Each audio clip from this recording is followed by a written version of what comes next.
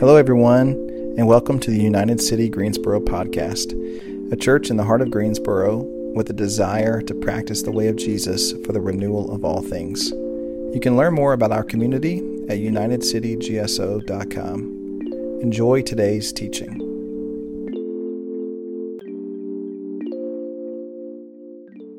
So this morning, as we were kind of talking through this with Spencer and Jordan and other leadership, the idea was for the focus of the message this morning to be on starting to work on the healing, the gifts of the Spirit, and dealing with healing and tongues. Okay? I don't know who thought that was a funny idea. Last time y'all had me speak, it was on the wrath of God. And then it's like, hey, speak on tongues and healing. So for the life of me, okay, so to be transparent, there are a lot of things in life that I'm really not good at. I am not good at multitasking, and I'm also terrible at segues. So I could not figure out, as I was wrestling with this message, how to work healing and tongues into the same sermon. So here's what I'm going to do, okay? Just owning it up front. There's going to be no segue. There's going to be no transition. I'm going to spend a few minutes at the start talking about tongues, and then we're going to spend the bulk of our time talking about healing. Is that okay? Okay.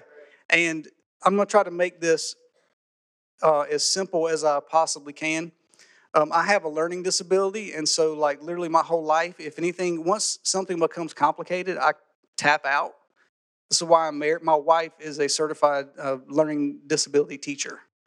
It's not the only reason that I married her, but it's one of the reasons. Okay. So I have to like figure out how to make something simple, how to wrestle it down to its root, which can sometimes be a curse, but I also think, honestly, sometimes it can be a gift too. So I'm going to try to make this as simple as possible. If you're interested in Scripture when it comes to the gift of tongues, really you start and end in 1 Corinthians 14. And we're not going to read that, but I would just encourage you, and I'm sure that this afternoon in the teaching, there's going to be a lot of talk about 1 Corinthians 14, which talks about a lot of the spiritual gifts. And Paul really, I love the way that he really lays it on the line when it comes to speaking in tongues and really puts speaking in tongues in its place. It's not the preeminent gift. It's not the mark of someone who has surrendered their life to Christ. Don't ever listen to anybody that tells you that, because it's not that. In fact, he very clearly makes it subservient to gifts like prophecy and teaching. But speaking in tongues does have its place, and he says specifically, do not forbid it. Because it is a practice that is beneficial for us as followers of Christ. And really the rule is, there's kind of two different, I don't know if they're two different gifts or two different expressions of the same gift, but you have people who might speak in tongues in public, and Paul goes, okay, if you're going to speak in tongues in public, somebody's got to interpret that. Either you interpret it, pray that God will give you the gift of interpretation, or somebody else up in there has got to have the gift of interpretation, or you really shouldn't be doing it in public because it needs to be interpreted. And then there's this where Paul talks about praying in tongues. And he says that he prays in tongues more than anybody else. So this obviously was like a central part of his spiritual life. So he's not demeaning the gift in any way. It helped him cultivate intimacy with God in Christ Jesus. And so that is a private gift that is sometimes referred to as a prayer language. I don't think that term is ever used in Scripture. Is it? To my knowledge, it's not. But anyway, that's what it is. So the cultivation of the prayer language can help us when it comes to our intimacy with God. And this really isn't about prayer, but all prayer does two things, y'all. Prayer will always deepen our intimacy with God. We know that. And that's the primary reason that we pray, is to deepen our intimacy with God. But prayer also will intensify God's activity in the world around us. Prayer always does those two things. It takes us deeper with God, and it somehow intensifies His spiritual activity in us and also through us in the world around us. So, for me personally, this was probably 10 years ago. I had always been one of those that was like, speaking in tongues. I was that guy. But there was a night let's see, my son is 12 now. He was 1 or 2 at this time, and he was having some, I think he has asthma, so he was having some difficulty sleeping. So this one night I was sleeping on his floor in his room. Any of y'all parents been there? It's always way too bright in those rooms. That was always my problem, trying to sleep in my kids' room. It's like, how are y'all sleeping with this so bright in here? But I was laying there on the floor, and I couldn't sleep, and I make it my general rule that if I can't sleep, I try to pray. And so I'm just laying there talking to God, and in my prayer life with God that night, I hit something, and I won't tell you what it was because it's not really important, but I hit something that I needed to pray about, but for which I had no words. And I think most of us have those things, and we want to pray about everything, but we have some things that are so deep down in us that we don't have words for them. We don't know how to pray about them. And so what we generally do is we just don't pray about them. And so what I did that night, normally that's what I would do when I would hit those things, and I would be like, oh man, that's deep, and I just don't know, I don't have any words for it. I would just move on to something else. I would just leave that off. But that particular night, I stayed with it. And I just kept pushing into that hard place, and I didn't have words for it. And what emerged out of that was a prayer language. And something broke loose, and I would say down deep inside of me, something broke loose, and I was able to pray from a deeper place. And since then, I've been able to pray from a deeper place, even if I'm not using my prayer language, which I don't always do. But still, there are those things for which I need to pray, for which I have no words. And so my encouragement to you is simply this, okay? Again, this is not a matter of saved, unsaved, heaven. This is not a matter of that. This is simply a matter of you getting closer to God. And God has it. Maybe this is a way for you to get closer to God. I don't think it's that for everybody. I knew a man once who was a Quaker, and he said that he felt like what Quakers experienced in silence is the same thing that a charismatic experienced when they prayed in tongues. So however you got to get there, but we got to get there somehow. Those places inside of us, and only you and God know where those places are, to identify those places in your prayer closet at some point, and don't stop praying. Use whatever words you have to use, and when you run out of words, God will give you new words. God will give you some way to express that. He wouldn't give you that burden if He didn't want you to express it. That's all I have on tongues.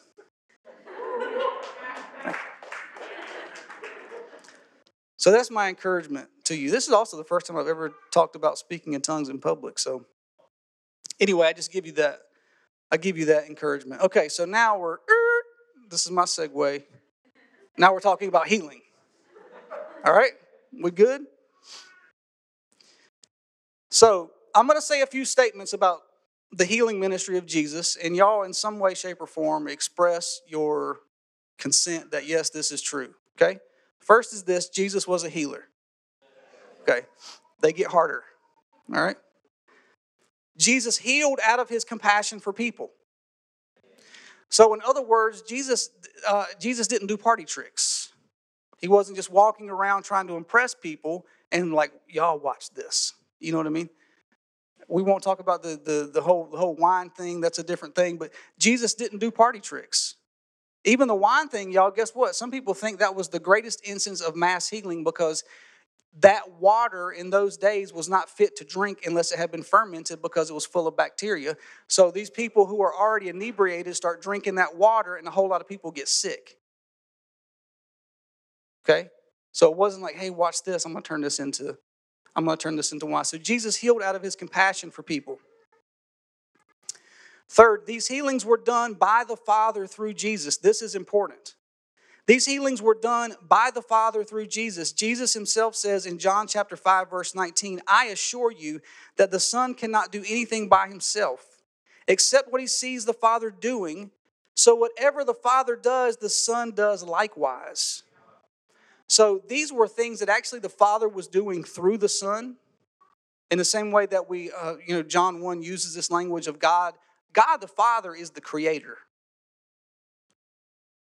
God the Father is the creator, and Jesus as the eternal Logos, as the vessel of creation, the one through whom he creates. And in his earthly ministry, it was the same way. God the Father really was the healer, but he's healing through Jesus because Jesus is completely submitted and surrendered to him, a completely open vessel, leaning on the Father was able to accomplish this work through Jesus. A lot more of y'all agree with the first one than agree with the third one, but that's all right. Fourth, the healing ministry of Jesus continues through those who submit to his way. When we submit to the way of Jesus, we have an encounter with Jesus, what actually happens is we become possessed by the same Holy Spirit.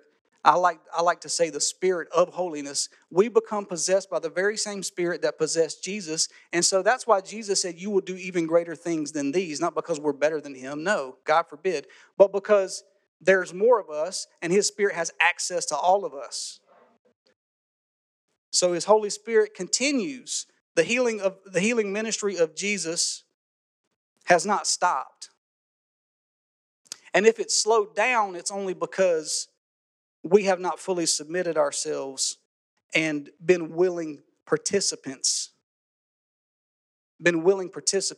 in the healing ministry of Jesus. But honestly, I think that everybody in some way, shape, or form has been called into this ministry. It's not just, the gift of healing is not just a gift that one person has. Okay? And we're going to spend most of our time today talking about healing through obedience, but I'll tell you guys another story. So I had this situation. This was maybe a week, maybe 2 weeks ago. So I work in a prison. I'm a chaplain in a prison. And the guy who is my assistant is, he's in his mid-50s. He's been in prison most of the last 30 years. He's serving a life sentence, due to be paroled actually in a couple of years. Awesome guy. His name's John, and he was having these chronic headaches, like debilitating 8-hour-long headaches that nothing would touch. He would go to bed and have to sleep it off. He couldn't do anything when his head was throbbing like this, and he was actually worried and scheduled to go in, I think, for an MRI. And so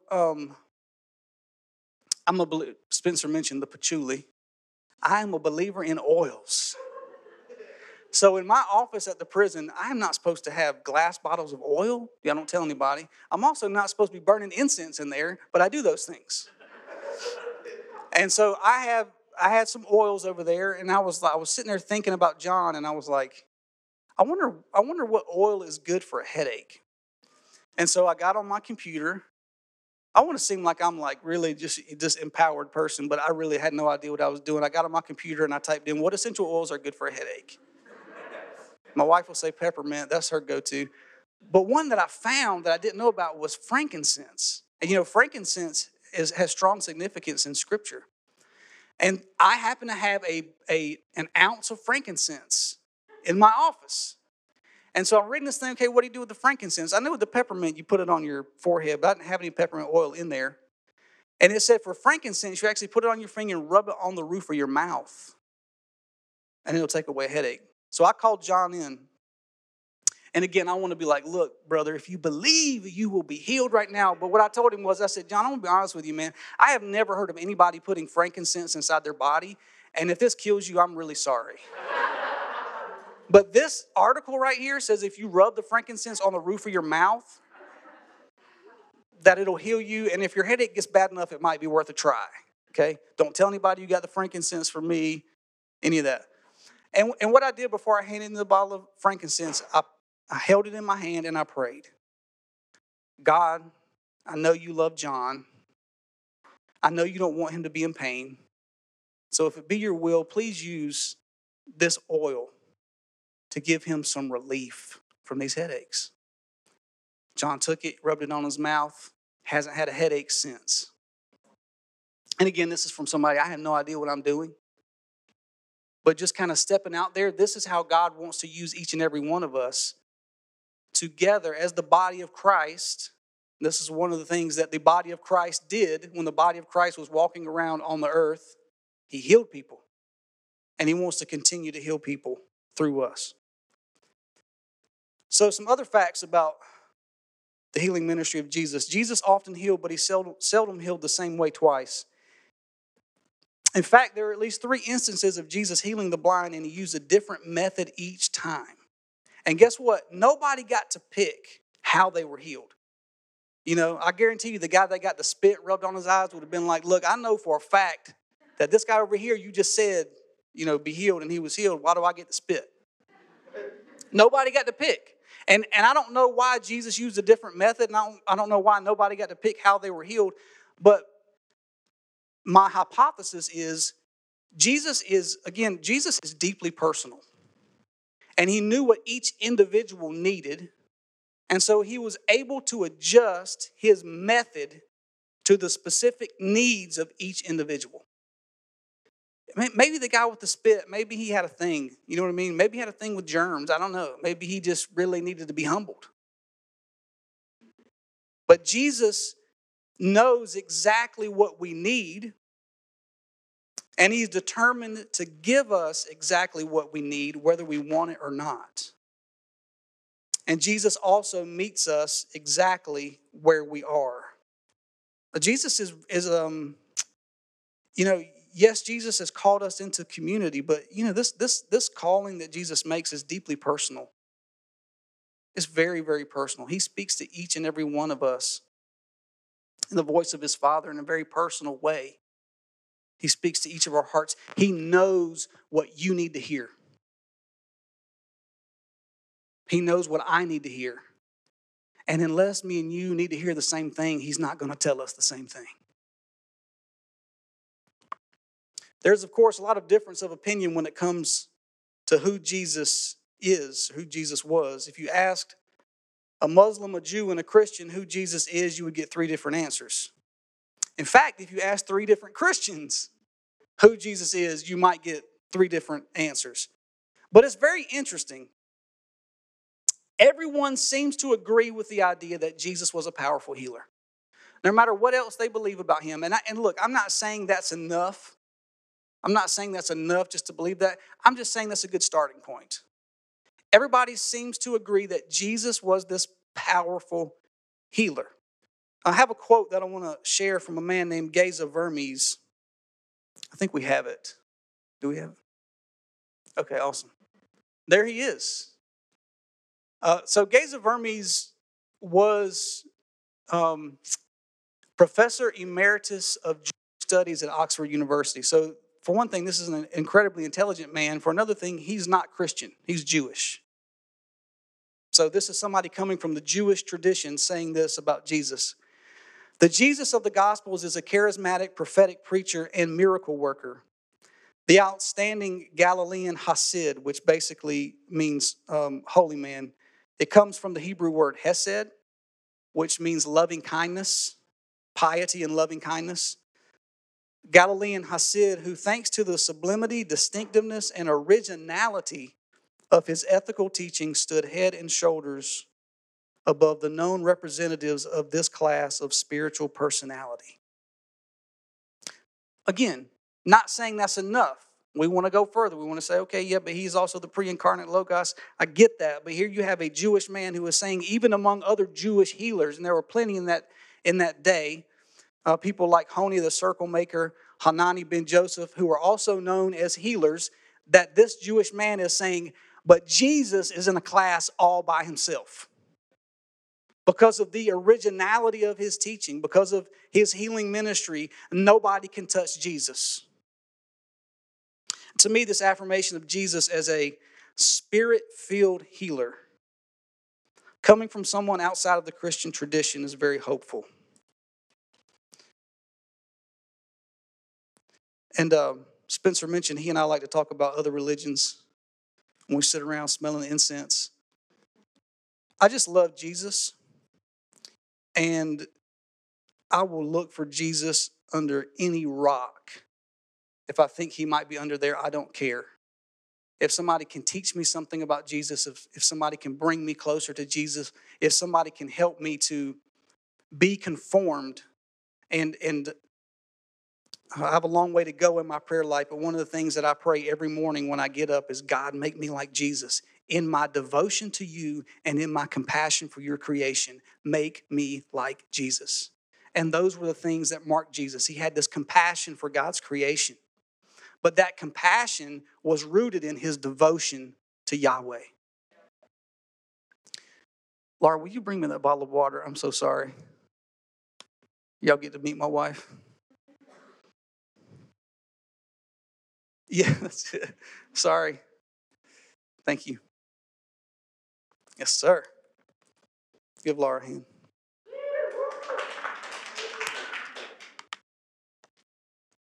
My daughter is so glad I didn't make her do that. Okay. So let's read some scripture. Let's go to the Gospel of Luke, chapter 17.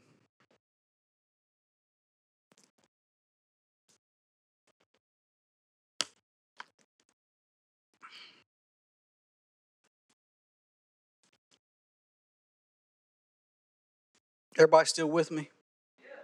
Awesome. Thank y'all for being so patient. It's about time I got around to some scripture, right? Luke chapter 17, and I'm going to read verses 11 through 19. Okay? On the way to Jerusalem, Jesus traveled along the border between Samaria and Galilee. As he entered a village, 10 men with skin diseases approached him. Keeping their distance from him, they raised their voices and said, "Jesus, Master, show us mercy." When Jesus saw them, he said, "Go show yourselves to the priests." And as they left, they were cleansed, or they were healed. One of them, when he saw that he had been healed, returned and praised God with a loud voice. He fell on his face at Jesus' feet and thanked him, and he was a Samaritan. Jesus replied, "Weren't 10 cleansed? Where are the other 9? No one returned to praise God except for this foreigner." Then Jesus said unto him, "Get up and go, your faith has healed you." Our primary focus here in this passage is verse 14. As they went, they were cleansed. In this story, 10 people were healed. Only one came back, but that's a different sermon. Okay, so look at this. Again, we're talking about Jesus being a healer, and Jesus healed many different people of many different afflictions, but he rarely ever healed the same way twice. So 10 people get healed. Nobody gets touched. Nobody is spat upon. Jesus doesn't command the sickness to leave. He doesn't command them to be healed. No, he simply gives these 10 individuals an assignment. And in the process of fulfilling this assignment, they experienced healing. As they went, they were healed. He gave them a command. They followed the command. They weren't healed before they followed the command. They weren't healed after they followed the command. They were healed while they were following the command. In the process. Jesus is directing them to comply with the Levitical law as it relates to skin diseases. If y'all have some extra time, you can go read Leviticus 13 and 14. In fact, you know what? Read Leviticus 11 through 15. I find Leviticus to be very interesting, but there's something probably wrong with me. But when you read through there, you see all these codes, and part of it is the Levitical law is talking about how to deal with people who have leprosy or other skin diseases. And really that term leprosy was kind of a catch-all for anybody who had any kind of skin disease because they really weren't sure. But you had to go through that process the same just in case you do have leprosy of some sort of kind of a contagious skin disease. So Leviticus 13 and 14 demonstrate that a person who has been cleansed of leprosy must be declared clean by who? By the priest. And so this is what Jesus is telling them to do. This is what Jesus is telling these guys to do while they're still sick with leprosy. He's telling them, go to the priest, and they know what time it is. Go to the priest so that he can declare you healed. But they're not healed. So you see the faith that these individuals have to have. Because if they just roll up to the priest and they're still covered in leprosy and like, hey man, we're here to be declared clean, they're going to look really dumb.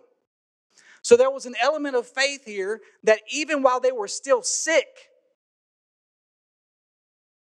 they went on a journey to the priest so that they might be declared clean.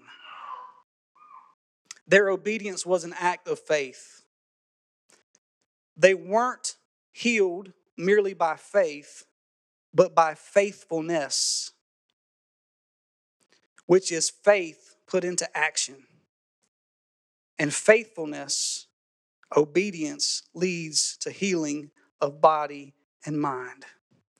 I'm probably going to say this later, but just to make sure I do, that I cover this, the message here is not that if you're righteous, God will always heal you, or that if you're sick, it's because there's sin in your life. That's not what this is about. Sickness shows up for a lot of different reasons, and most of the time we don't know why. It's just simply to say that the more that we submit to God and the more obedient that we become to His word, we will trend towards health and vitality. I do believe that. I do believe that there is a deep and a tight connection between holiness and health. It's not 100%, but we will trend towards health and vitality. The more that we submit to God, the more obedient that we become to Him. Okay, we're going to read another passage. This is from Deuteronomy chapter 30, verses 15 through 20. Deuteronomy 30, 15 through 20. And before I even read this passage, I want to let you know, so this is the passage where Yahweh Elohim gives His reason for providing the law to the Hebrews. So think about this. A lot of times we tend to think, okay, God's way in the Old Testament of forgiving sins was through the law and through the sacrificial system. And then in the New Testament, we get grace through Jesus Christ. When really the Old Testament law never had anything to do with forgiveness of sins. Do you realize that there's no sacrifice? In the whole sacrificial system, there's no sacrifice for intentional sin. So you can't go and commit an intentional sin and then come and offer God a sacrifice and expect that to make you right with God. No, the only thing that can make you right with God is the same thing that makes you right with God now, which is repentance. Telling God you're sorry and then going and making it right if you can. There's no sacrifice for that. So the Old Testament law actually had nothing to do with forgiveness. Just want to plant that seed. Deuteronomy 30, beginning in verse 15. Yahweh speaks, "Look here, today I've set before you life and what is good versus death and what is wrong.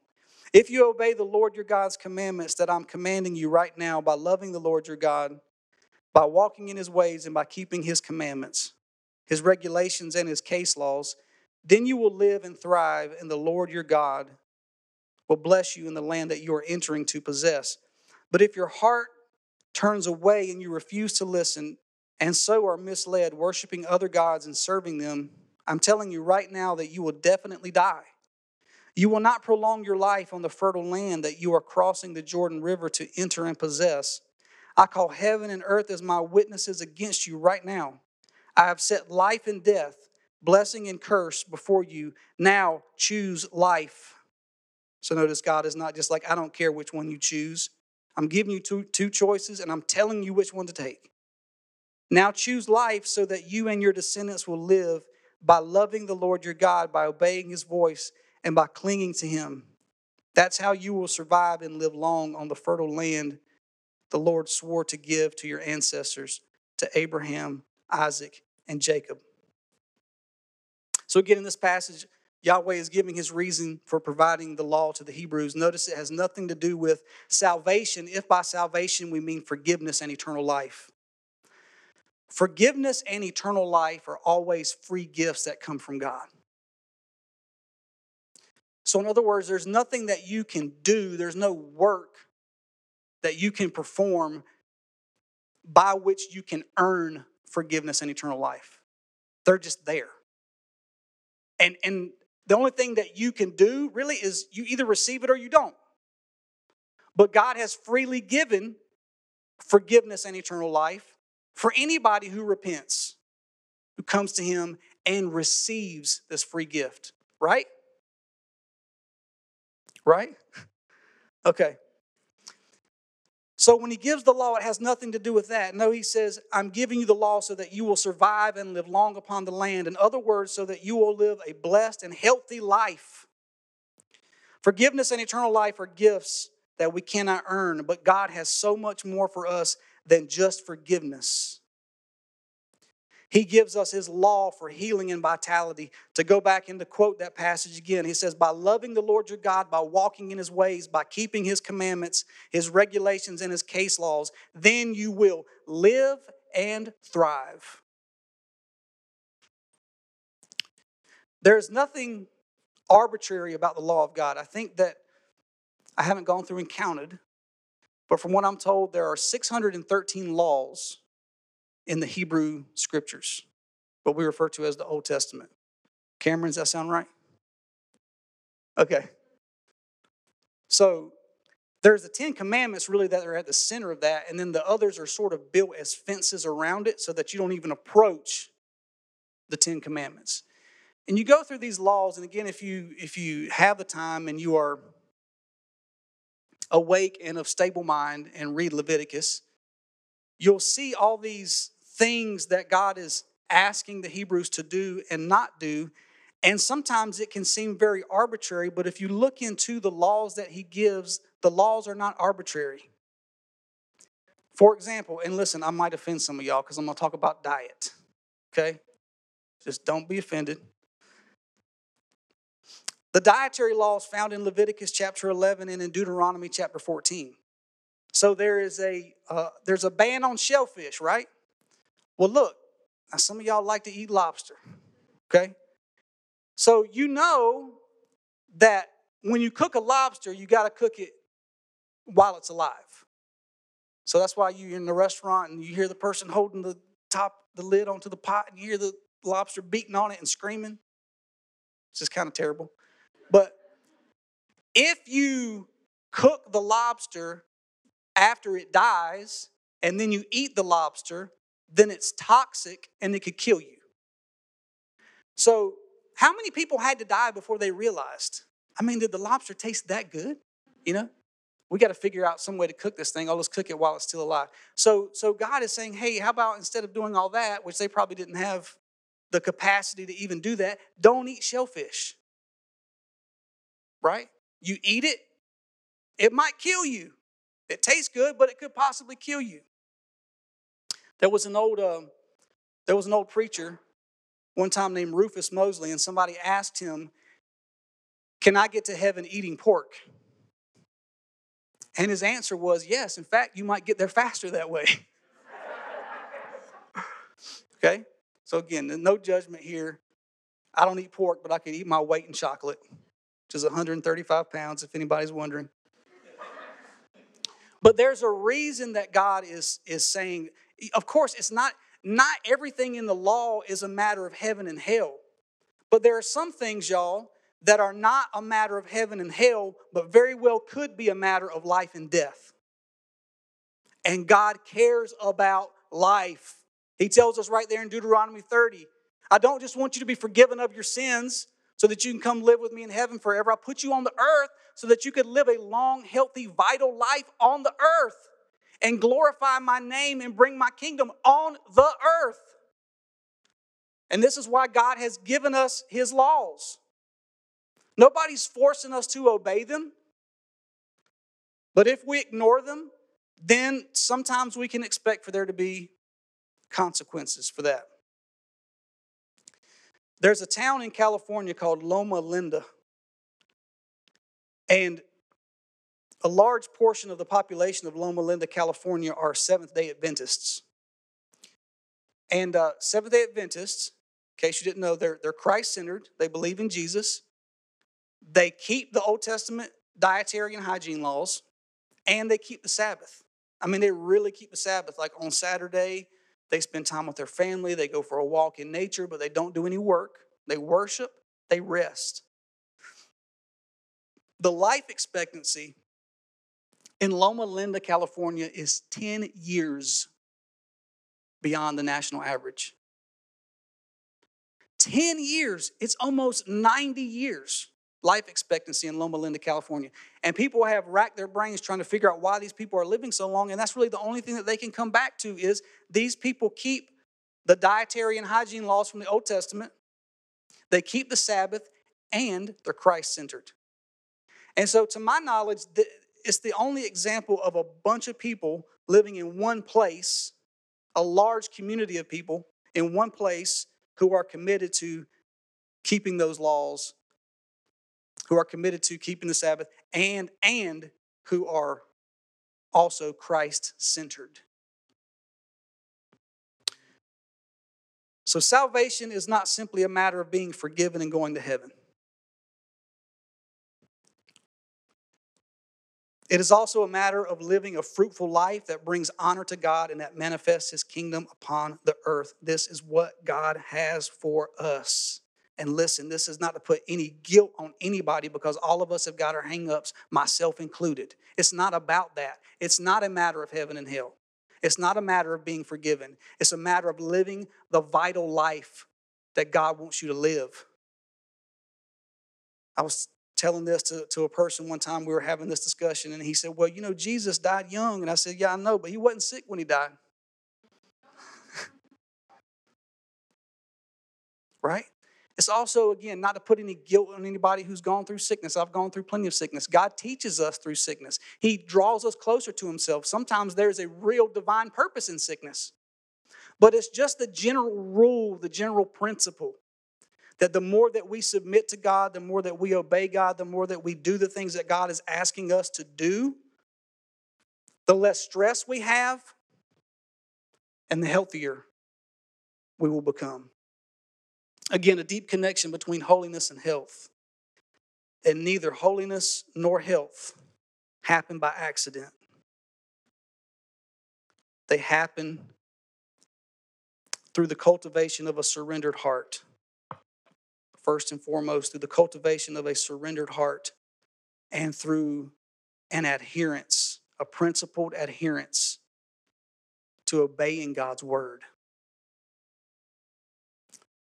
God healed people through Jesus, and He continues this healing ministry through us as we become possessed by the same Spirit that possessed Jesus. We believe in spirit possession in a good way. Because Jesus could set us the perfect example, but guess what, man? I can't follow that example. If I just set to myself, I'm going to follow that example, I need something else. And God knows that I need something else. So with the Holy Spirit, it's like Jesus, and again, the Holy Spirit, the Spirit that possessed Jesus, the very personality of Jesus, Jesus doesn't just give us the perfect example, but He empowers us from the inside to follow the example. And we need both of those things. We need His Spirit within us to give us the power, to give us the motivation to actually go out and implement what He tells us to do and to follow in His footsteps. People are healed through the laying on of hands. People are healed through prayer. Apparently, sometimes people are healed through putting frankincense on the roof of their mouth. People are healed in all kinds of different ways. There's all kinds of different ways that the Holy Spirit wants to work through us to administer healing. There's not just one way. Even Jesus didn't just have one way. There are many different ways. The more we tap into the Spirit, the more we realize how the Spirit wants to use us to participate in this specific ministry of healing, the healing ministry of Jesus. So all of these ways God heals, but let's not overlook the everyday occurrences of healing that are facilitated simply by adhering to God's word. That's how healing happens most of the time. It happens through principled obedience, submission to God, complete submission and surrender to God, and then a willingness to do as God instructs us to do. This is how the Spirit is still at work in that. The Word of God is sustained by the Spirit of God. You know, without the Spirit of God, this is just a book. Unless God meets me in the pages of Scripture, this is just a book. But this book is enlivened by the Spirit. It's sustained and upheld by the Spirit. So God actually communicates His Spirit to me through this book. And that's what makes it Scripture. So the Word of God is sustained by the Spirit of God. So when we align ourselves with God's Word, this is how this works. Again, His Word is sustained by His Spirit. So when we align ourselves with His Word, we make ourselves accessible to His Spirit.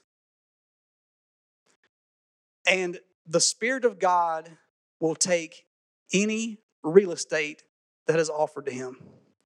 So if you make a little bit of yourself accessible, He'll take a little bit. He'll keep asking for more.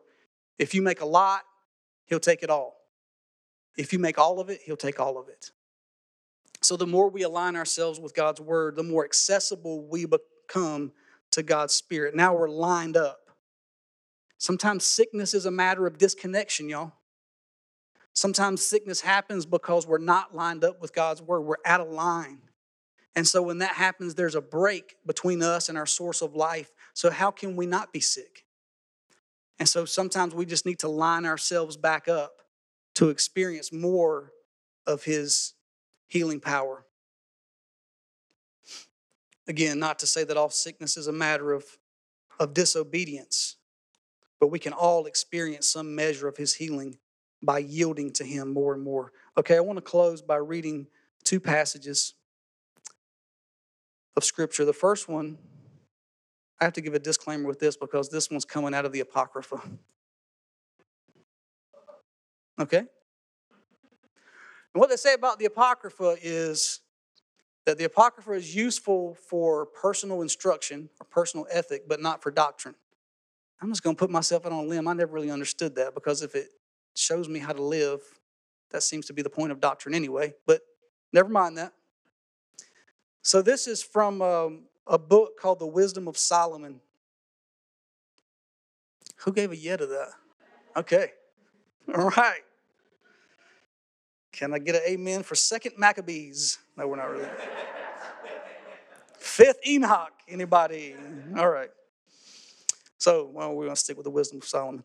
This is Wisdom of Solomon, chapter 1, verses 12 through 15. Do not seek death through the error of your ways. Do not invite destruction on yourself by what you do. God did not make death. God takes no delight in the ruin of anything that lives. God created everything so that it might exist. The creative forces at work in the cosmos are life-giving. I'll read that again. The creative forces at work in the cosmos are life-giving. There is no destructive poison in them. The underworld does not rule upon the earth. Doing what is right means living forever. I'm going to close with a passage from the letter of James in the New Testament. This is James chapter 1. James chapter 1, verses 22 through 25. And then we'll have a prayer time. Actually, I'm going to start back in verse 19. James 1, 19 through 25. Know this, my dear brothers and sisters, everyone should be quick to listen, slow to speak, and slow to become angry. This is because an angry person does not produce God's righteousness. Therefore, with humility, set aside all moral filth and the growth of wickedness, and welcome the word planted deep inside of you, the very word that is able to save you. So again, thinking about obedience, thinking about those 10 lepers, you must be doers of the word and not only hearers who mislead themselves.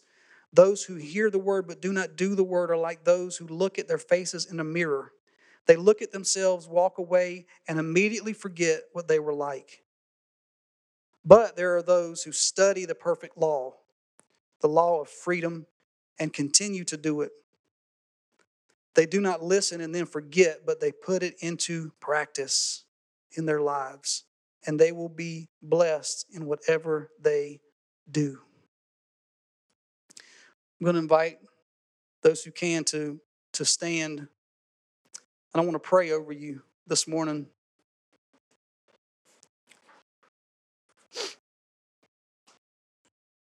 Just invite you to close your eyes and just lift your hands out in a receptive posture. Because I really do believe, and God has made this my focus, that God really does actually want to administer healing in this place this morning. That He wants to heal broken hearts. That He wants to restore bodies. That He wants to put minds at ease. And so we pray, oh God, for health of body and for peace of mind. Father God, we look upon the ministry of Jesus and we see Him going about motivated by compassion, wanting to relieve people. And we recognize that everything that Jesus did was a reflection of you because He came here to show us your heart. So in your heart, you want people to get better. You want people to be relieved of pain. You want people to be relieved of disease. You want people to be relieved of doubt and depression. You want people to be relieved of guilt and shame. God, you want people to be relieved of addiction. We believe this. And so we stand before you now in a posture of receptivity and we pray, God, do what you want to do in our lives. We're sorry for blocking the way. I'm sorry for blocking the way. Forgive me, Father, for the extent that my life has not lined up with your word. There are things specifically that you've asked me to do that I have not done. There are things that you have asked me to not do that I have rushed to, that I have been chained by. We call upon you today to forgive us, which we know that you are eager to do. You are eager, not reluctant, to forgive. You are eager, not reluctant, to heal and to deliver. So minister to us by way of your Holy Spirit. We pray that you would do this as an expression of your love for us. We pray that you would do it for the coming of your kingdom upon the earth, and that you would do it in the name of Jesus, who is our Messiah, who is our Christ, and who is our healer. Amen.